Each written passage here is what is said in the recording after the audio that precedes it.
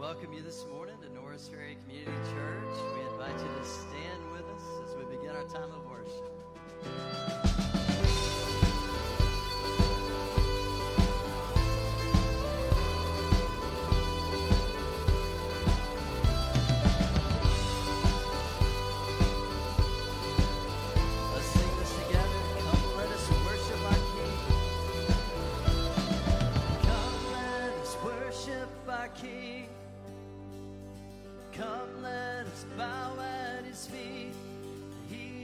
Done great things. See what our Savior has done. See what our Savior has done. See how His love overcomes. He has done great things. He has done great things. Oh, hero of heaven, you conquered the grave. You're free, free captive, and break every chain. Oh God, you have done great things. We dance in your freedom, awake and alive. Oh Jesus, our Savior, your name lifted high. Oh God, you have done great things.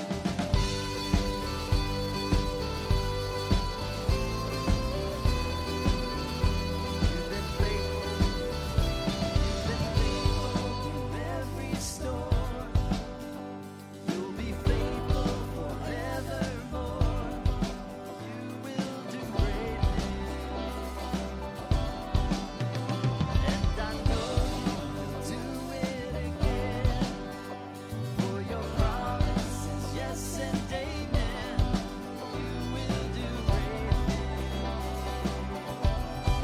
God, you do great things. Oh, hero of heaven, you conquered the grave. You're free and free captive, and break every chain. Oh God, you have done great things. We dance in your freedom, awake and alive. Oh Jesus, our Savior, your name lifted high. Oh God, you have done great things. Hallelujah, God above it all. Hallelujah, God above it all. Hallelujah, God unshakable. Hallelujah, you have done great things. Sing that again. Hallelujah. Hallelujah, God above it all. Hallelujah, God unshakable. Hallelujah, you have done great things. You've done great things. Oh, hero of heaven, you conquered the grave. You're free and free captive, and break every chain. Oh God, you have done great things. We dance in your freedom, awake and alive. Oh Jesus, our Savior, your name lifted high. Oh God, you have done great things. You have done great things. Oh God, you do great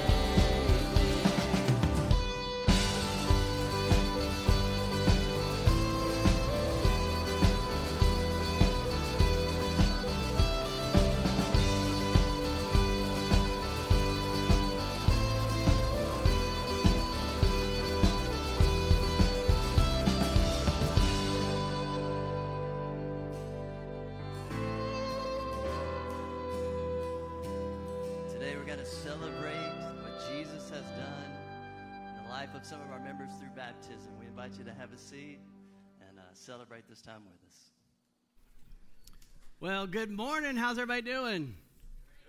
Good. Yeah, you got to be nice and loud so I can hear you through those masks. It's so good to see you. It's so exciting to celebrate baptism today. We've got several to just celebrate. And baptism is an opportunity for those who have trusted faith in Christ, put their faith in Christ. I've identified with Jesus, his burial, his resurrection, and the cleansing that he gives. And that's what's all symbolized in the ordinance of baptism. Excited to share with you, first of all, let you hear their stories. Jacob Canatella, come on down, Jacob, and I'm excited for them I'm going to give you 6 feet as best as I can, all right? So, 6-ish. So share your story, and we're excited for them to hear you. All right. Can y'all hear me? All right. Fun fact. I don't like speaking in front of people, and I don't like water. So if it looks like I'm tense and shaking, I am. But, all right. Now to my actual testimony. This is actually my second baptism. My first one was when I was a baby. I don't remember it. It was done under my parents' faith in the Catholic religion. And growing up, I always thought I was a believer, always considered myself a Christian, but never really applied it outside of church. So I just felt like a Christian 1 hour a week.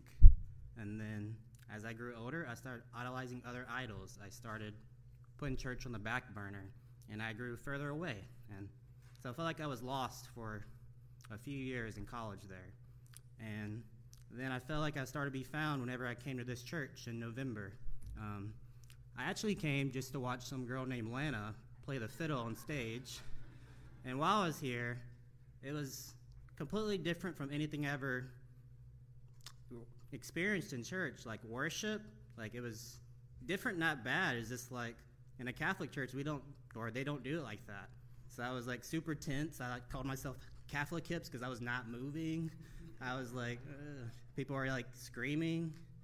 And then after worship, people brought their own Bibles out and had notes and took sermon notes. I was like, this is all so different. But it was different in a good way that I wanted to come and like learn and see why y'all had celebrated the way y'all did, why y'all worshiped the way y'all did. And sooner than later, I found myself listening to worship music on my way to work. I found myself bringing my own Bible, taking sermon notes, and for the first time and felt like ever, I felt found with Christ. And I just really appreciate this church, what all it's done for me. And I just want to say, for my mom, my dad, my brother and sister, like, I love y'all. Thank you for introducing Christ to me. And I wouldn't be here without y'all. And my shirt does say, I believe my team will win. And I'm here to let you know my team is Jesus Christ. So, and that's it.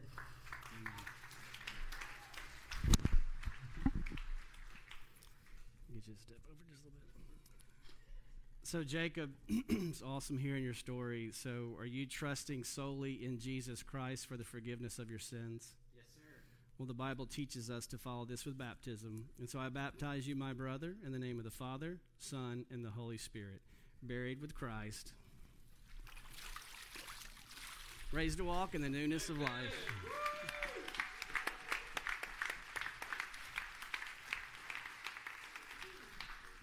Now, introduce you to Madeline Allen. She's also been kind of hanging out with someone in our church, Jared Monarch. I'm sure he's here celebrating. When are y'all getting married? October 17th. She's going to be the first wedding in this church, so that's exciting. So, Madeline, share your story.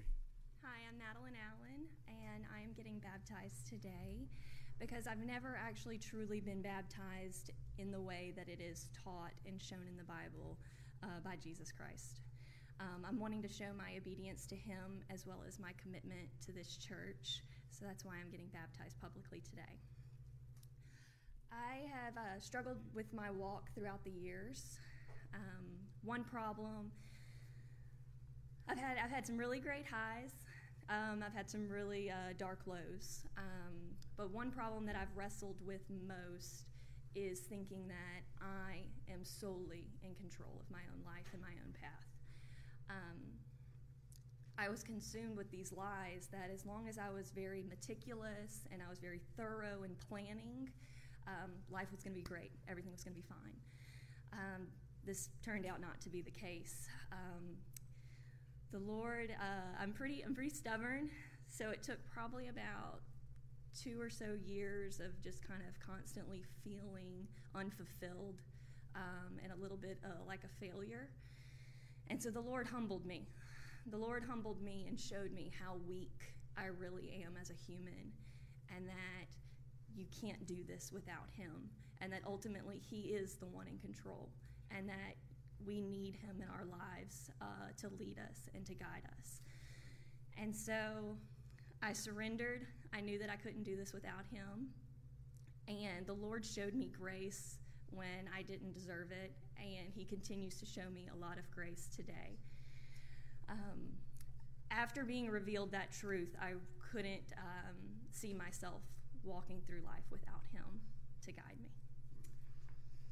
All right. Great testimony. Madeline, are you trusting solely in Christ for the forgiveness of your sins? Yes. That's wonderful. And that's why I'm baptizing you today. The Bible teaches us to follow that profession of faith with baptism. So I baptize you, my sister, in the Father, Son, and the Holy Spirit. Buried with Christ. Raised to walk in the newness of life. Yeah. All right, now Jared, our former student minister, is going to come and baptize several others.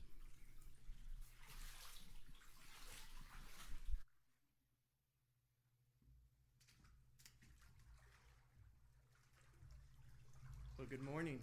It's so good to be with you. It's an exciting day to get to baptize several of these students, and I know that there's a lot of family here, and I'm probably just as proud as you guys of these students, having walked with them and getting to see them. So, Allie, go ahead. Come on.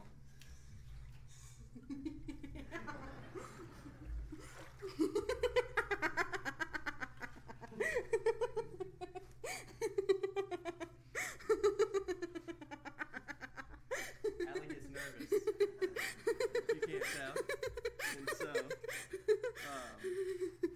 take a deep breath. And then let me ask you a question, Allie, for a part of your testimony. What has God done in your life over the last probably 5 or 6 years? Why don't you tell us a little bit about that? Okay. I'm Allie. Growing up, I was kind of exposed to Jesus, but it just wasn't an every Sunday kind of thing. And then whenever I was, I got baptized whenever I was younger, just because I was like, I'm going to go to heaven if I do this. And so then I just kind of went on living life as usual. And then in 6th grade, my dad passed away, which was obviously really hard, and it was really unexpected. And he took his own life, so then I was like, okay, I need someone to blame, and so I put the blame on me, and which ended up being really hard. And then, you have to find ways to cope with that. And so my way of coping became self-harm, which was really hard for me to overcome, I guess. And then, I was in middle school, and so I was making new friends, and then I met Madeline. And Madeline invited me to church. Madeline is Tracy's daughter, by the way. And so then I met Madeline. She invited me to church, and I said no a lot, just because I was mad at God and I didn't want anything to do with him. And then, one Wednesday I said, okay, if I go, you can't ask me to go again. So then I went, and then I was like, okay, I kind of like it. And so then I kept going, and then going into 8th grade, I went to church camp. And then that was whenever the Lord kind of revealed himself to me in a way that I hadn't really experienced it before.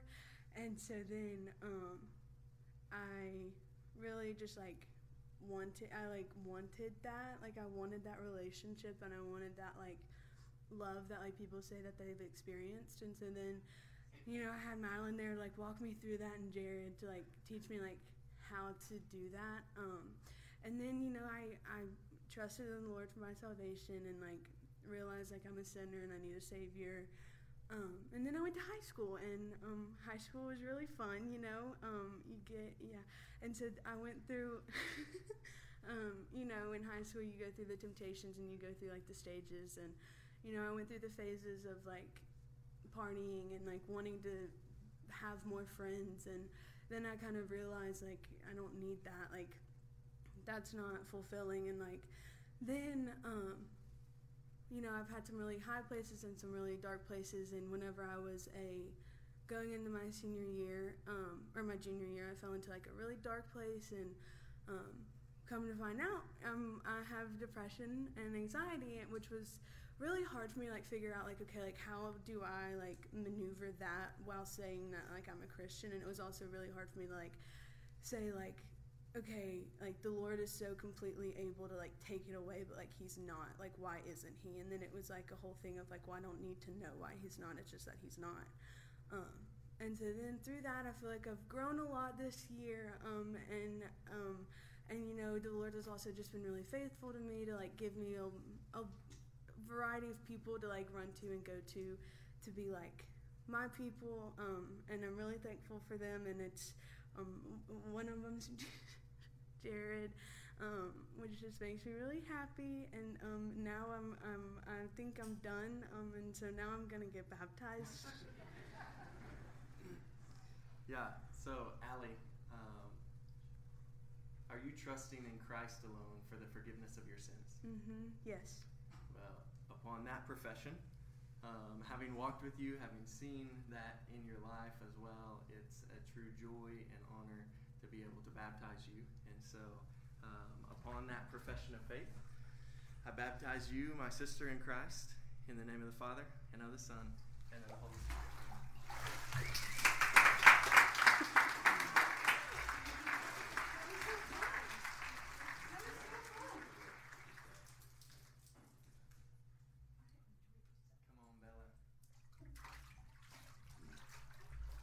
This is Isabella Hamilton, so go ahead and share your story, Bella. Okay, so I'm Bella, and ever since I've been a little kid, I was always taught about Jesus and about the Bible and about His Word. I was so thankful that God blessed me with 2 Christian parents and who loved me. And so as I began to get older, I was really able to comprehend the weight of my sin and how much I really needed Jesus. And so I began to start reading my Bible and just trying to become closer to Him. But it wasn't really until I started to get involved in youth group and just making more Christian friends and having more relationships in the church and meeting Jared. That's when I really started to like truly trust the Lord and grow even more in Him, because I had so many people around me who were encouraging me and who were loving on me, and they just really showed me how much the Lord loved me. So now I know that I want to spend the rest of my life learning more about Him and growing more in Him, and so that's why I'm here to get baptized today. Awesome. Well, Bella, are you trusting in Christ alone for the forgiveness of your sins? Yes. Well, upon that profession of faith, I baptize you, my sister in Christ, in the name of the Father, and of the Son, and of the Spirit.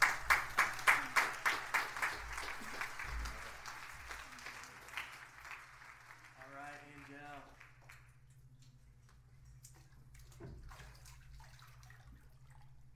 This is Angel. Okay, I'm going to try to get through this without crying. Those of you who know me know I'm a crier. Okay, so most of my life I did not know God. Church was not a part of my life at all. Up until around 5th grade, I'd never even been to a church. We started going to church, but I didn't really comprehend any of it. I actually ended up getting baptized about a month after going there, because I was like, oh, that's just what you do. You go to church, get baptized, and then you go to heaven. But I couldn't have been more wrong. And so my whole life I've really struggled with anxiety. And so like up until middle school, I still was struggling with that. And then around upper middle school, 7th or 8th grade, I kept getting invited to different Christian things like wildlife, and I would always decline because I was like, I am so embarrassed that I don't know anything about God. I don't know anything about being a Christian. If you asked me a question about the Bible, I wouldn't know it. And so I was just super ashamed and super insecure of myself. And so finally, after a lot of convincing, I finally went. And I, for the first time, saw somebody have a relationship with Jesus. Like, I didn't know he was a person you could talk to, a person who was with you every second. And so from the second, I just kept pursuing a relationship with him, and I finally started reading my Bible, and I started to pray a little more. But there's still a lot of things that I just hadn't really worked out with myself and with God. So when I entered high school, that just brought a whole new world of different things. My anxiety was worse than it had ever been, and I was really lost. Like, I didn't know who I was and who I wanted to be. I was way more worried about the things of the world and who the world thought of me, and not at all what God thought about me. And so at the end of freshman year, I had met some really good Christian friends, and they wanted me to talk to this guy that I liked. And so they were like, you should come to youth group. And I was like, no, thank you. I was like, I'm not going that, like, I know nothing about God. Like, I'm not a Christian. Why would I go to youth group? And finally, after a lot of convincing, I went, and it was the last one of the year. And so that's when everybody stands up and basically tells about what God has done in their life that year.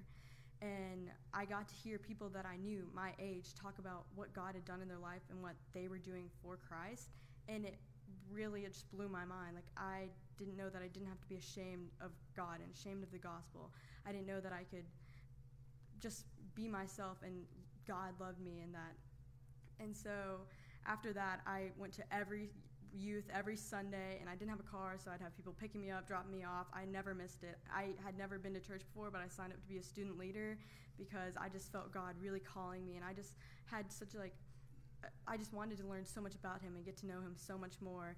And so then that next year I went to camp and I went on the mission trip, and God did so many things in my life, and I'm just so thankful for this church. But then at the beginning of junior year, a lot of things happened, and my anxiety just really took a toll on me. I was really depressed, really sad, and really insecure, and I kind of felt like God had just given up on me pretty much. And so I stopped going to church as often, and I stopped coming to youth and stopped praying and reading my Bible as much because I just felt embarrassed that I was struggling with something, and I thought that I had to pretend to be somebody I wasn't, and that if I was a Christian, I can't be struggling with something too, which I couldn't have been more wrong. But then the infamous Corona happened, and then there goes church, there goes youth, there goes me getting to see my friends, and I was like, wow, I missed my shot with God. Like, how could I ever do that? And so then after a few months, I just felt the Lord tugging on my heart and him being like, no, I haven't given up on you. I'm still here. You just have to come to me, and you have to know that I'm still here. And so I was like, I think this is God telling me that I need to get baptized and just proclaim that I was once insecure and ashamed, but now I've been saved, and he's forgiven me for my sins, and he loves me, and he's there every step of the way. And I just can't wait to live the rest of my life just living for him. And yeah. Amen. Angel gets nervous talking in front of people, but she's fantastic at articulating the gospel, and she's been able to do that. It's pretty exciting even around the world. And so pretty awesome opportunity for her just to share what Christ has done. So, Angel, it's a true joy and honor that I get to do this, but are you trusting in Jesus Christ alone for the forgiveness of your sins? I am. Well, upon your profession of faith, I baptize you, my sister, in the name of the Father, and of the Son, and of the Holy Spirit.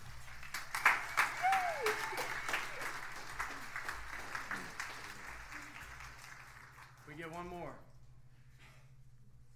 Come on, Henry Googe. Ready? Yeah. All right. Yeah, so I'm Henry, and my story started about 13 years ago in this church, and I was here every Sunday, and I'm blessed to have been raised in a family that was a priority, and so from the time for as long as I can remember, that was all. There was no debating on Sunday morning. We were waking up at 8:30. We were going to church, and we were going to both services, and we were staying the whole time. And we would come home at lunch, and we'd talk about the service afterward. And that's how it's been my whole life. And I'm very fortunate to be able to say that. But in that, my whole life, I could have told you every answer in every Sunday school class. I could have, from the time I was 6 years old, I could have told you what the gospel meant. I could have, laid it out, and I could have told you memorize scripture. I knew all of it, and I thought I had it all figured out. But it was nothing more than an education. It was like going to school. And so none of it really meant anything to me, personally. It was just something that I knew and I was supposed to know. And so that all really changed this summer right before my 8th grade year. Went to camp with Jared and the guys in the youth, and we went to Georgia Tech. And going to camp, that was, that was just something I was there because there was no question that I was not going to be there. So I just showed up like another routine church function to learn about a God that was overarching and overpowerful and in control of all things, and who made the world. But I'll never forget that year the speaker talked about how God desires to have an intimate relationship with us, and how he longs to be present in our lives on a personal level. And so that was totally different and unique for me, and something that I'd never thought of before. And so for those of you who know me, around that same time, summer right before 8th grade, I have went through multiple injuries and had many multiple surgeries and all that kind of knee reconstructions, and wasn't able to do much for a couple years. So that was really hard because up until that time, my life had been defined by who I was as a basketball player and who I was as a person, by the friends that I had made through basketball and through being on a team. And in losing that, I lost some side of myself and lost who I was. And so all that kind of coming together was the perfect. It was the perfect storm for me to really pursue a personal relationship with God, and that was an amazing experience. And I got to do that and began, that's really when my relationship, I would say, with God really started. And so over that time, I learned what it was like to lean on God and lean on His promises and just on Scripture and prayer. But I was, in my mind, I was constantly falling short. And so I had this something I had to live up to in my relationship with God, and I couldn't do it. I never read the Bible enough, never prayed enough. It was I knew everything and I was doing my best, but I was failing in my mind. And so it wasn't until the last year that I really began to the gospel really came into my heart, and you realize your failures don't define you. My failures don't define me. When I fall short in my relationship with Christ, that's the same as me falling short in life. And God has an unfailing love for me in my relationship, and it's perfect. And just to trust in that, and to know that it's not up to me, and my relationship with God is not up to me, and what happens in life is not up to me. There's just a peace in that I've really found. And so just living inside of that and really living in light of the gospel has been really, really powerful in my life. And so just in saying that, I decided that I didn't want to live, after experiencing a peace like that, I didn't want to live any other way. So that's why I decided to be baptized today. So. Well, Henry, are you trusting in Christ alone for the forgiveness of your sins? Yes. Well, upon that profession of faith, I get to baptize you, my brother, in the name of the Father, and of the Son, and of the Holy Spirit.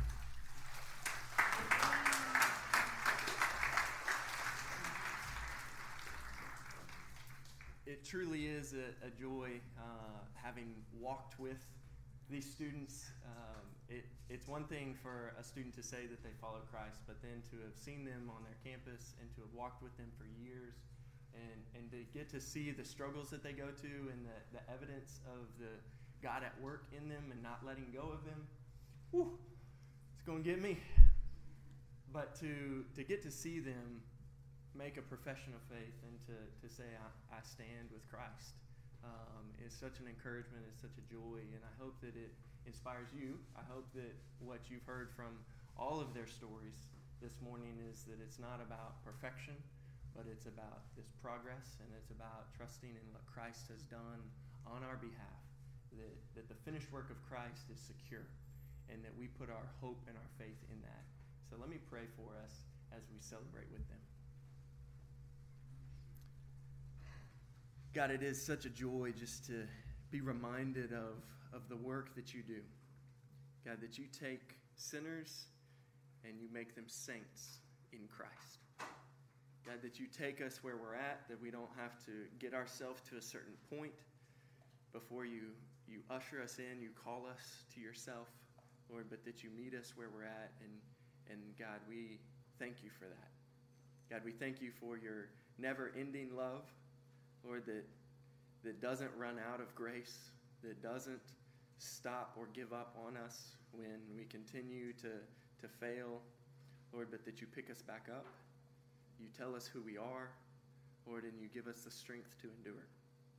God, I pray that, Lord, that we would celebrate what you've done, and that as we sing these songs, Lord, that it would be an expression of our heart. Lord, that as we hear the word preached, Lord, that it would be an encouragement to us to continue to live out the identity that you've called us as sons and daughters. Lord, I pray for these that have been baptized, Lord, would you just continue to embolden them and give them opportunities to share of the goodness of their God. We ask it all in Jesus' name. Amen. Amen.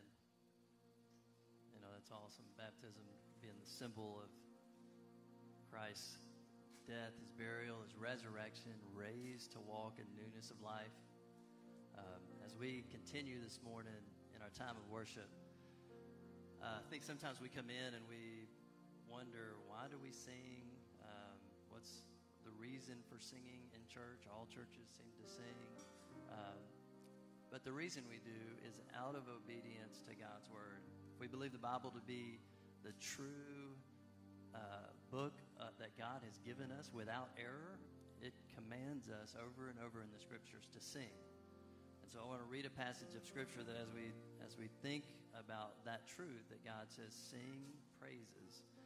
Let's read this passage of scripture, Psalm 100. It says, shout joyfully to the Lord, all the earth. Serve the Lord with gladness. Come before him with joyful singing. Know that the Lord himself is God. It is he who has made us and not we ourselves. We are his people and the sheep of his pasture. Enter his gates with thanksgiving and his courts with praise. Give thanks to him and bless his name, for the Lord is good. His loving kindness is everlasting, and his faithfulness to all generations. I invite you to stand with us as we obey the scriptures in singing praises to the Lord.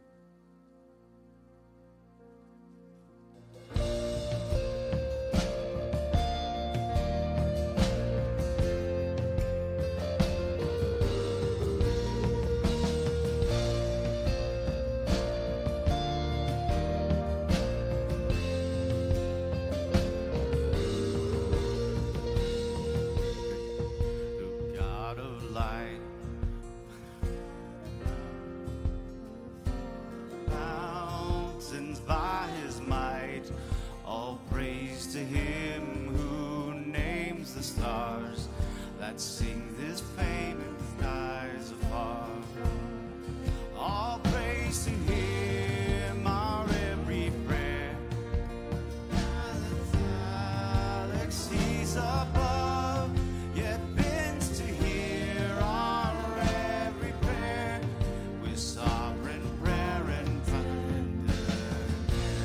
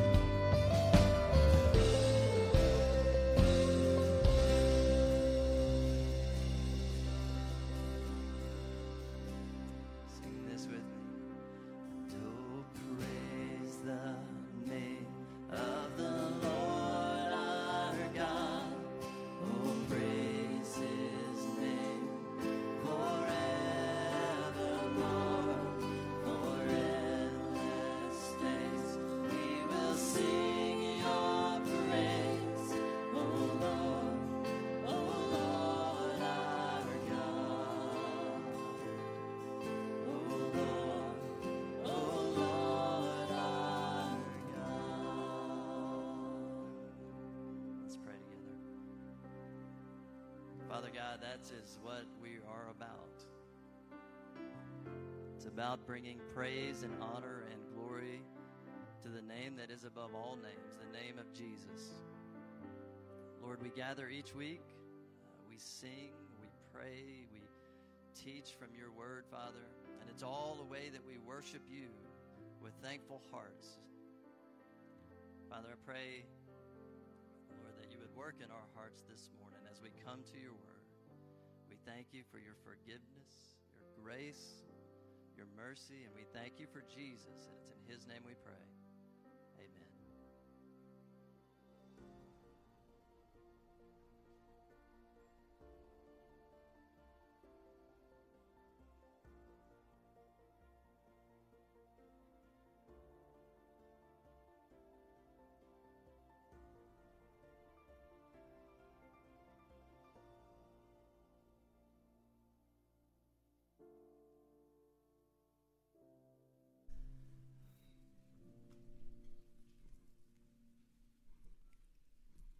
Well, Allie, you made it. Allie was at our house. Allie and my daughter are good friends, as she mentioned, and she's been at the house talking about, is there any possible way to avoid this day? I was like, nope, you're doing it. So we're so proud of all of you, so proud of everyone. And, you know, with all this COVID and everything, the way we are so blessed to have a new student minister, Jake Borum, but I also want you to just have this opportunity to thank Jared for his years of ministry with students, and what a better day. And his beautiful family. I know it's a ministry unit, so thank you, Kristen, and all your love that you've done with these students as well. And so what a great testimony, what a great kind of transition time for you to see so much of the fruit, and there's been so much more. And we look forward, so excited about what's going to happen in the years ahead in that ministry, the student ministry, and in the new discipleship ministry. But, you know, we've celebrated the Christian faith today. We celebrated the difference that Jesus makes in people's lives. But how do you know that we got it right? I mean, really, are they just doing that because they were raised in a Christian home? Is that why you have chosen to follow Christ? Because you were raised in a Christian home, born in America, born in a Christian family, and so it's just the thing to do? It's kind of like going to Louisiana Tech. In my family, you just go there. You don't even really consider any other school. That's just where we're going because we all go there. We love it. But did you know there are 1,500 religions? We may have some screen trouble here today. Let's see. There are 1,500 religions in the world, in the United States, and of all those religions, only about 1 billion of them are Christian, but the rest of them are disagreeing with you. There's 1.28 billion Muslims. There's 820 million Hindus. There's 400 million Buddhists. There's 14.2 million who worship Judaism, who participate in Judaism. So if you take all those underneath Christianity, there's a lot of people that disagree with you. And so how do we know what's right? Christianity and Judaism are the oldest by far. They are the longest. Maybe you go, well, let's go with that. But Hinduism, Buddhism, Islam are much more recent manifestations. But did you know that in the 20th century, more than any other century, there has been an explosion of religion? It's the greatest influx of religious groups in the history of our country. And so we need to be able to answer the question, are we really certain that what we believe is true and what is right? That's the question. Can you believe what you've been taught? Can you believe what you've been handed down as this is our faith? That's what we're going to look at today. And to determine which religion is true, to determine if a religious faith or a worldview that a religion teaches, to determine if it's true, if you can be certain of it, there are 3 tests that any worldview has to meet. A non-religion is a belief. It's a worldview, and that has to meet these same tests.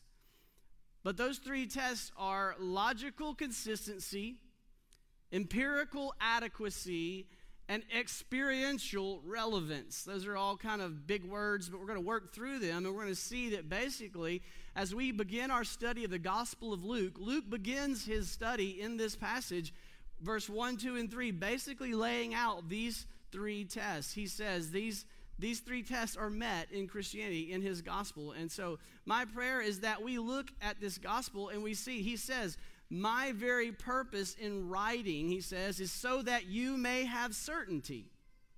That's why he wrote this gospel, is he wants you to have certainty that you can trust in Christ, that the Christian message is absolutely certain and true, that those baptisms are validated, that is, praise the Lord, that is genuine and that is real. The three tests, you can be certain that what you've been taught is true if it passes these three tests. So Lord, I pray for your help this morning as we examine these three tests in verses 1, 2, and 3. Lord, would you just give every heart here a great conviction of the certainty of the gospel of Jesus Christ, that we can know that what we've put our faith in, the teachings that have been passed down to us through the Christian heritage that we've been blessed with and through the Bible that we study, that it is certain, it is true. And it's in Christ's name we pray. Amen. Okay, so let's see what each of these tests looks like in verses 1 through 3. First of all, logical consistency. What is logical consistency? Well, it basically means that it has to make sense. I mean, we are reasoning beings. We have a brain, and to believe in Christ doesn't mean, okay, just check your brain at the door and have faith. Faith doesn't mean that it is something that we just believe with no evidence or no reasoning. Instead, I want you to see, and what Luke wants us to see, is the Christian faith is extremely, profoundly, logically consistent. It is one clear, coherent message that makes sense. In fact, the step of faith, yeah, everyone has to take the step of faith. You have to take a step of faith to believe in Jesus, but you also have to take a step of faith to not believe in Jesus, to believe in something else, or to believe that there isn't a God. Everyone has to choose what is their step of faith, and what we see is that Christian message has the smallest step of faith.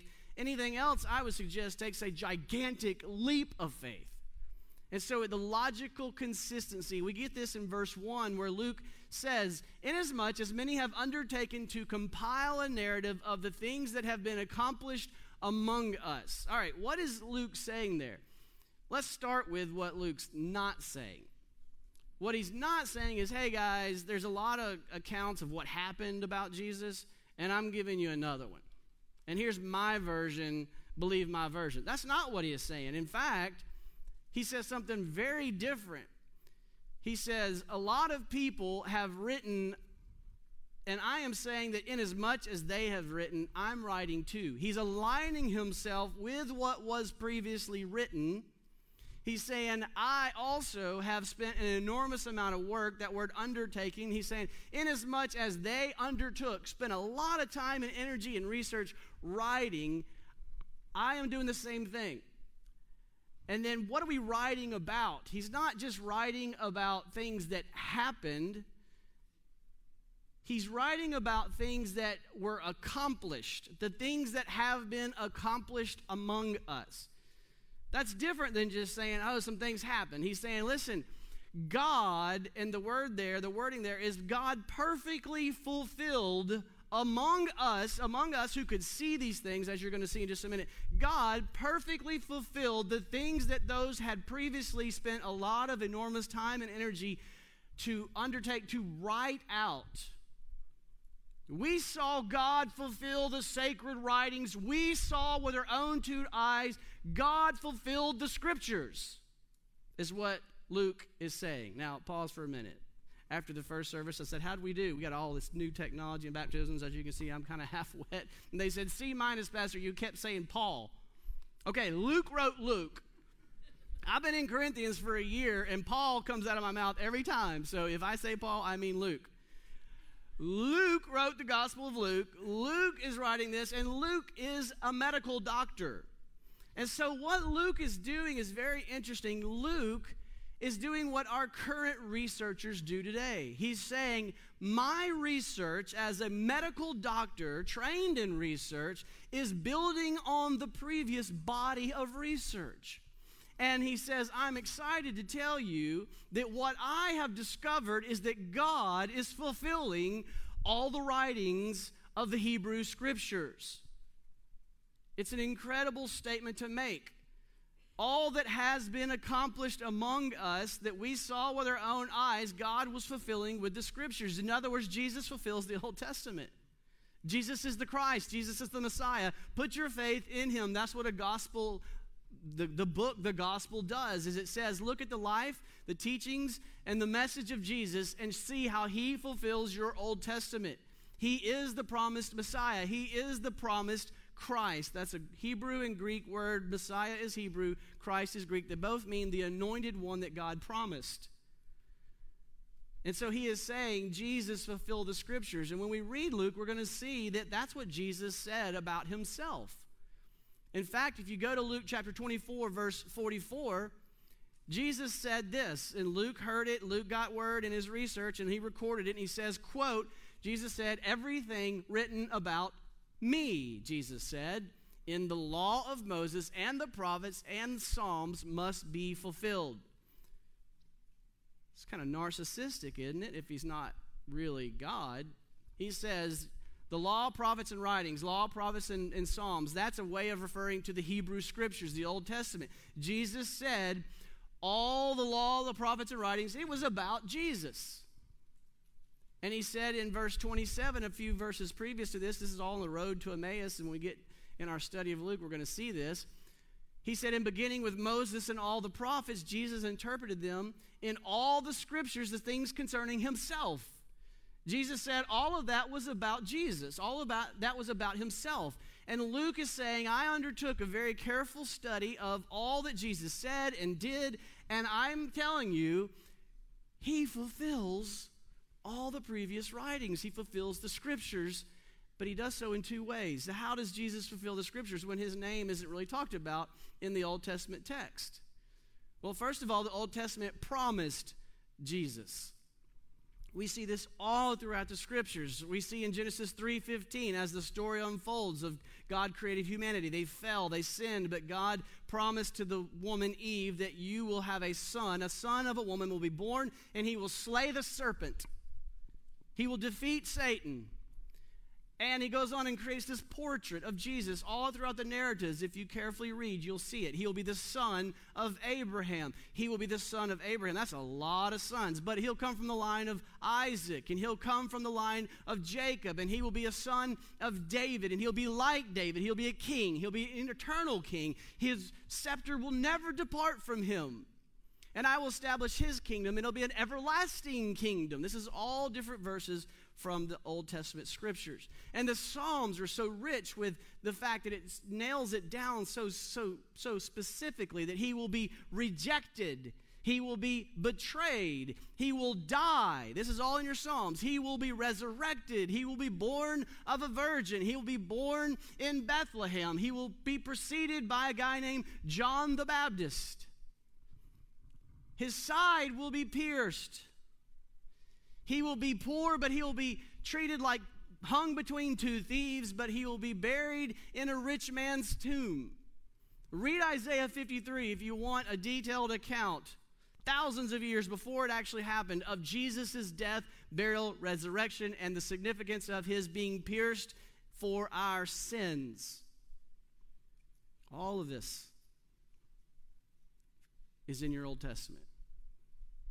And the people that Luke investigated said, Jesus is fulfilling all those that were promised about Jesus. The Old Testament promised and prophesied and predicted Jesus. But we also, sometimes we miss this. The Old Testament prefigured Jesus. The Old Testament prefigured Jesus. This is so rich. When you read your Old Testament, you start making these connections between the Old and the New. This is why I love the book of Hebrews. We had some students at our house last night. They were hanging out, and This just happens when people come into my house and they know I'm a pastor. They get very spiritual real fast. And so about 10 o'clock at night, I'm like, about to go to bed. And then one of them says, hey, pastor, what's your favorite book of the Bible? And I was like, really? And he's just like, well, yeah, yeah. And actually, he knew his Bible. He was really impressive. But I said, Hebrews. In the New Testament, I love Hebrews because of what we're talking about today. The writer of Hebrews makes all these connections of how Jesus fulfills the Old Testament. He was prefigured in so many ways. He was prefigured in people like Moses. He is the greater Moses. Not one like Moses has come, but Jesus is the greater Moses. He is prefigured in the events like the Exodus, where God's people are delivered. Jesus is the new Exodus for his people. He was prefigured in the institutions like the tabernacle and the sacrifices. Jesus is the dwelling place of God. And in the sacrificial system where the high priest would go in once a year on the special day of atonement to sacrifice a lamb on behalf of the sins of the people. Jesus is the great high priest who went into the Holy of Holies and sacrificed himself, the infinitely holy and perfect God-man sacrifice for sin to cover the sins of his people. Jesus fulfills the scriptures. He is the prophet that we long for from the Old Testament. He is the priest described in the Old Testament. He is the king we wait for who will reign over God's kingdom. Jesus fulfills the Old Testament. Amen. And that's what Luke is saying. Y'all, I've investigated this. I've looked into it, and it's true. Beyond anything you could ever imagine, Jesus and the gospel and the Christian message is logically consistent.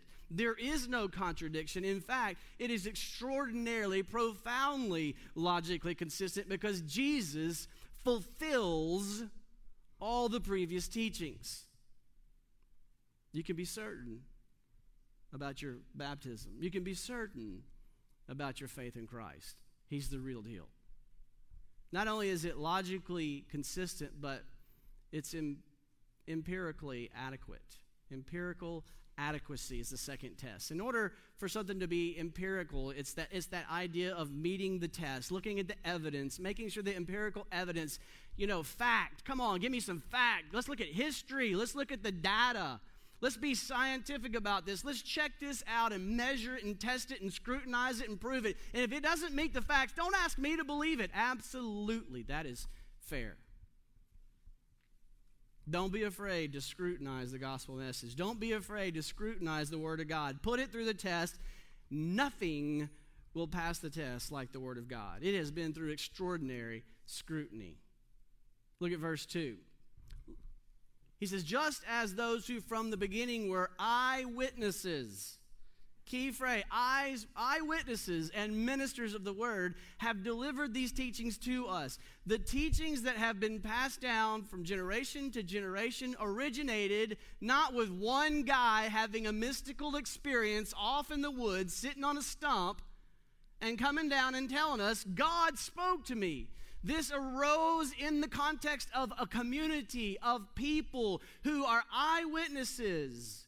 This is exactly what you want. You want eyewitness evidence. This is what you want if you're in a court of law. Evidence that is admissible in a court of law is eyewitness evidence. But it's even better than just simply eyewitness evidence.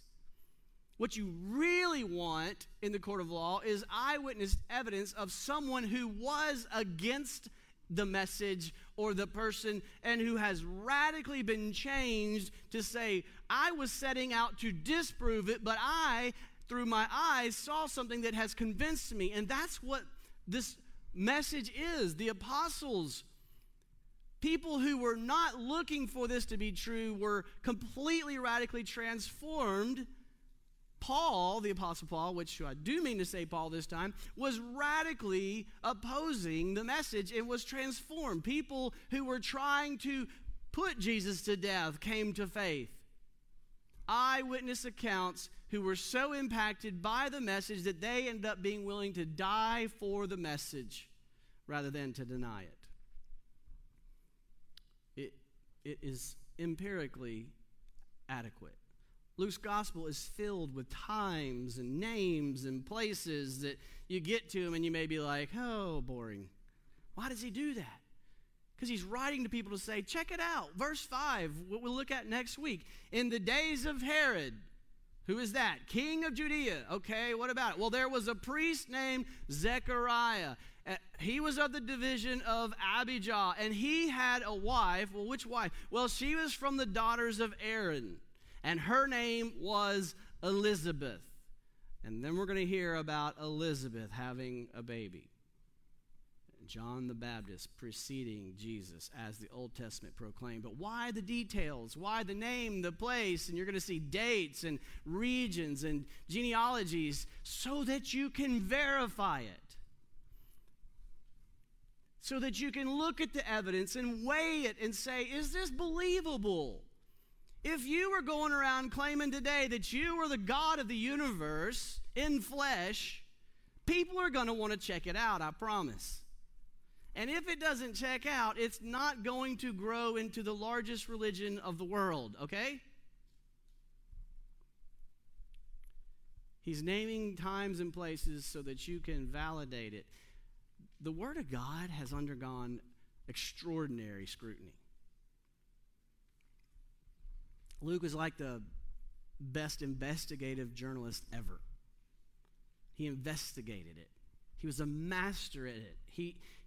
He says in verse 3, he says, it seemed good to me, having followed things closely, for some time past to write an orderly account. I want to lay it out there for you. I'm going to put all the eyewitness accounts so that you can see this loud and clear. You can put your faith in Jesus for the forgiveness of your sins. The Bible has been scrutinized. In fact, archaeologists, textual critics, historians have scrutinized it, and all of them confirm the trustworthiness of Luke's account. You don't have to be afraid. You don't have to check your mind at the door to put faith in Christ. It's verifiably accurate. In fact, you know where secular archaeologists who don't believe the message of Jesus Christ, who don't believe the theology that's taught in the Scriptures, you know where those secular archaeologists go first when they're trying to locate a place or an artifact, and they're trying to figure out where to start to go to dig? The first place they go is the Bible, because it is so faithful in its facts. Even if they don't believe that Jesus is the Messiah of the Old Testament, they know the Bible is verifiably accurate. It's logically consistent. It's empirically adequate. Finally, we see experiential relevance. Experiential relevance. What does that mean? It means it has to have, Ravi says, explanatory power. Ravi Zacharias. Explanatory power. In other words, it has to matter. The worldview that's developed has to have impact. It has to answer questions of origin. Where do I come from?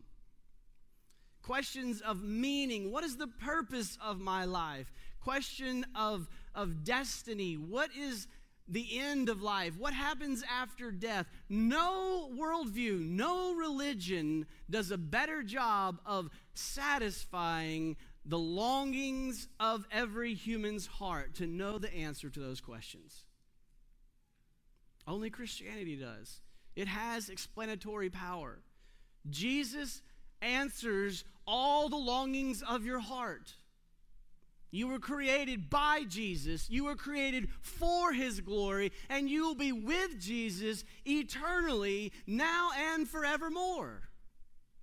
He gives you life and meaning. He answers the questions, how can a just God forgive guilty sinners and yet still be just? He did it by taking the punishment Himself. This is not human wisdom. Only the Christian message answers the deep longings of your heart. Only Jesus satisfies. Only Jesus passed these tests. The person of Jesus is profoundly powerful as you read about Him in Luke. His teachings have an authority that surpass all other religious, so-called religious leaders. His works, his miracles are profoundly superior to anyone else. No other religious leader in the history of religion has ever proclaimed, has ever dared to proclaim that he or she themselves is the Savior.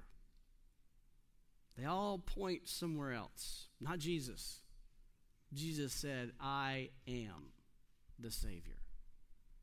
No other religion, none, zero, no other religion has salvation as a gift. You don't make this up as humans. There's a longing to make up a religion that says you must work your way up to God. Christianity is the only religion. Jesus is the only one that said God came down to give us salvation as a gift. That he died on the cross to pay for our sins. He was buried to satisfy the demands of God. And he was resurrected in power, proving that he gives righteousness. He satisfies the demands of God. He gives salvation as a gift. It's a gift of grace you receive by faith. That's a profoundly different message than any and all other religions or non-religions. And if a guy's going to make that kind of claim, you're going to be certain the people where it was going on were checking it out. And Luke did an extraordinary job of checking it out. Only the gospel of Jesus Christ will satisfy. And my prayer that as Luke provides an orderly account for us, and as you in the days ahead start to read the Gospel of Luke and we study it together, that week in and week out, that your certainty, your confidence, your conviction will grow to the point where, like when Jesus comes to Peter and he said, who they say I am? And Peter answered, and then he says, but who do you say I am? I want you to be able to say with Peter, with great certainty, Jesus is the Christ of God.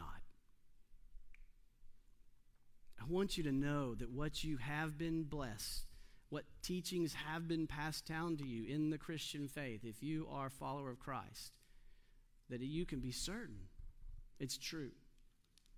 It's past the scrutiny. It's logically consistent. The evidence supports it. And it has explanatory power. Ravi Zachariah said it best when he said this. The verification of what Jesus taught and described and did make belief in him a very rationally tenable and existentially fulfilling reality. The Christian faith presents explanatory power in a way no other worldview does.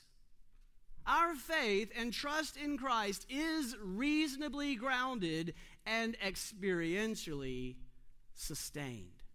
You can trust Jesus. And I pray that you will today.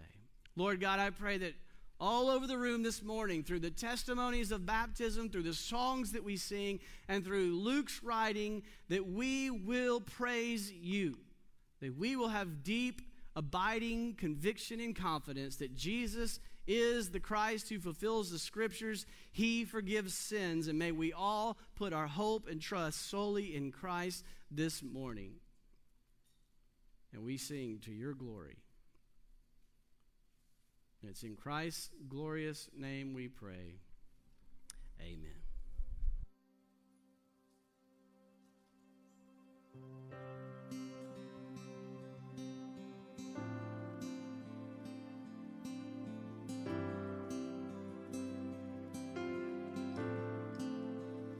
What gift of grace is Jesus my Redeemer?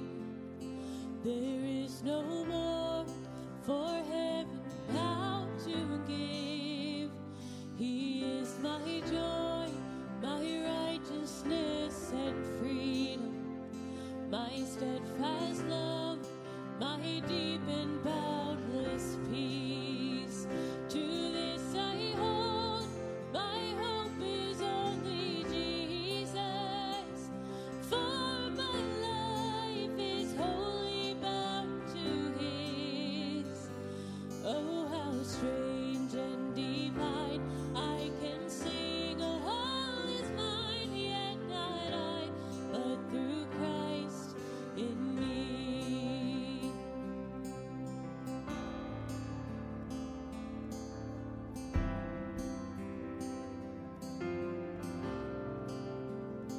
The night is dark, but I am not forsaken.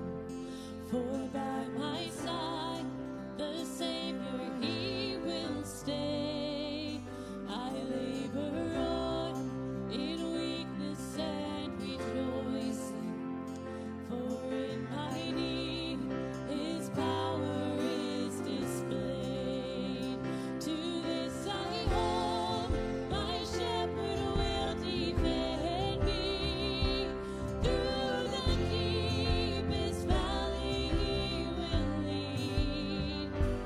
Oh, the night has been won, and I shall overcome, yet not I, but through Christ in me.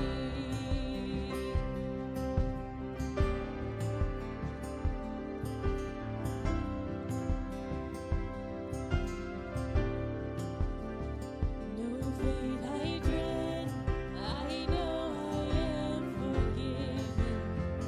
The future sure, the price it has been paid. For Jesus bled and suffered for my pardon, and He was raised to overthrow the grave. To this I hold, my sin has been defeated. Jesus now and ever is my plea. Oh, the chains are released, I can sing high and free, and not I, but through Christ in me.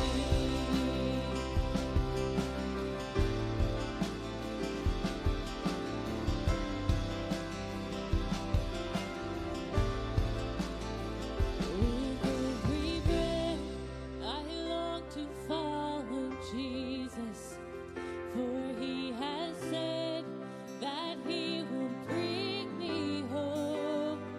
And day by day, I know He will renew me, until I stand with joy before the throne. To this I hold, my hope is only Jesus. All the glory evermore to Him.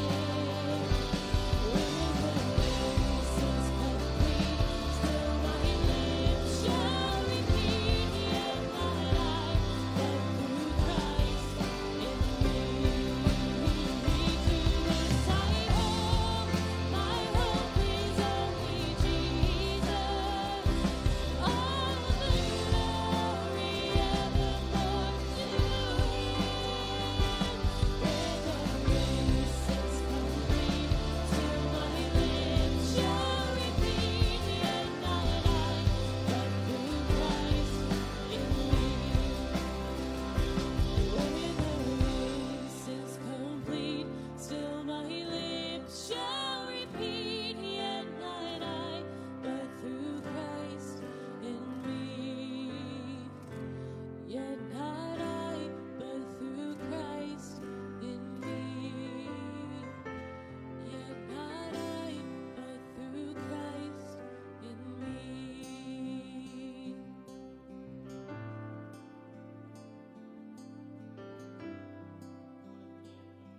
That you're able to stand and say, yet not I, but Christ through me. Man, I pray that we live by that. We live by that statement. We live by that anthem. My name's Kevin Wilsey. I'm a minister on staff here at Norris Ferry. And I just want to say, if you're a guest here with us, I'm glad that you're here. Thank you for joining us this morning. I would love for you to do two things. And the first thing is to pull out your phone. I know that's a weird request, but I ask you to pull out your phone in church and go ahead and text NFCC guest to 97,000. When you text NFCC guest to 97,000, that's going to shoot you a link back. And if you click on that link, you can fill out just a Connect card. And that Connect card will come to me, and I'll reach out to you this week and just let you know, hey, here are the best ways for you to get connected to Norris Ferry. And so I'd love for you to do that.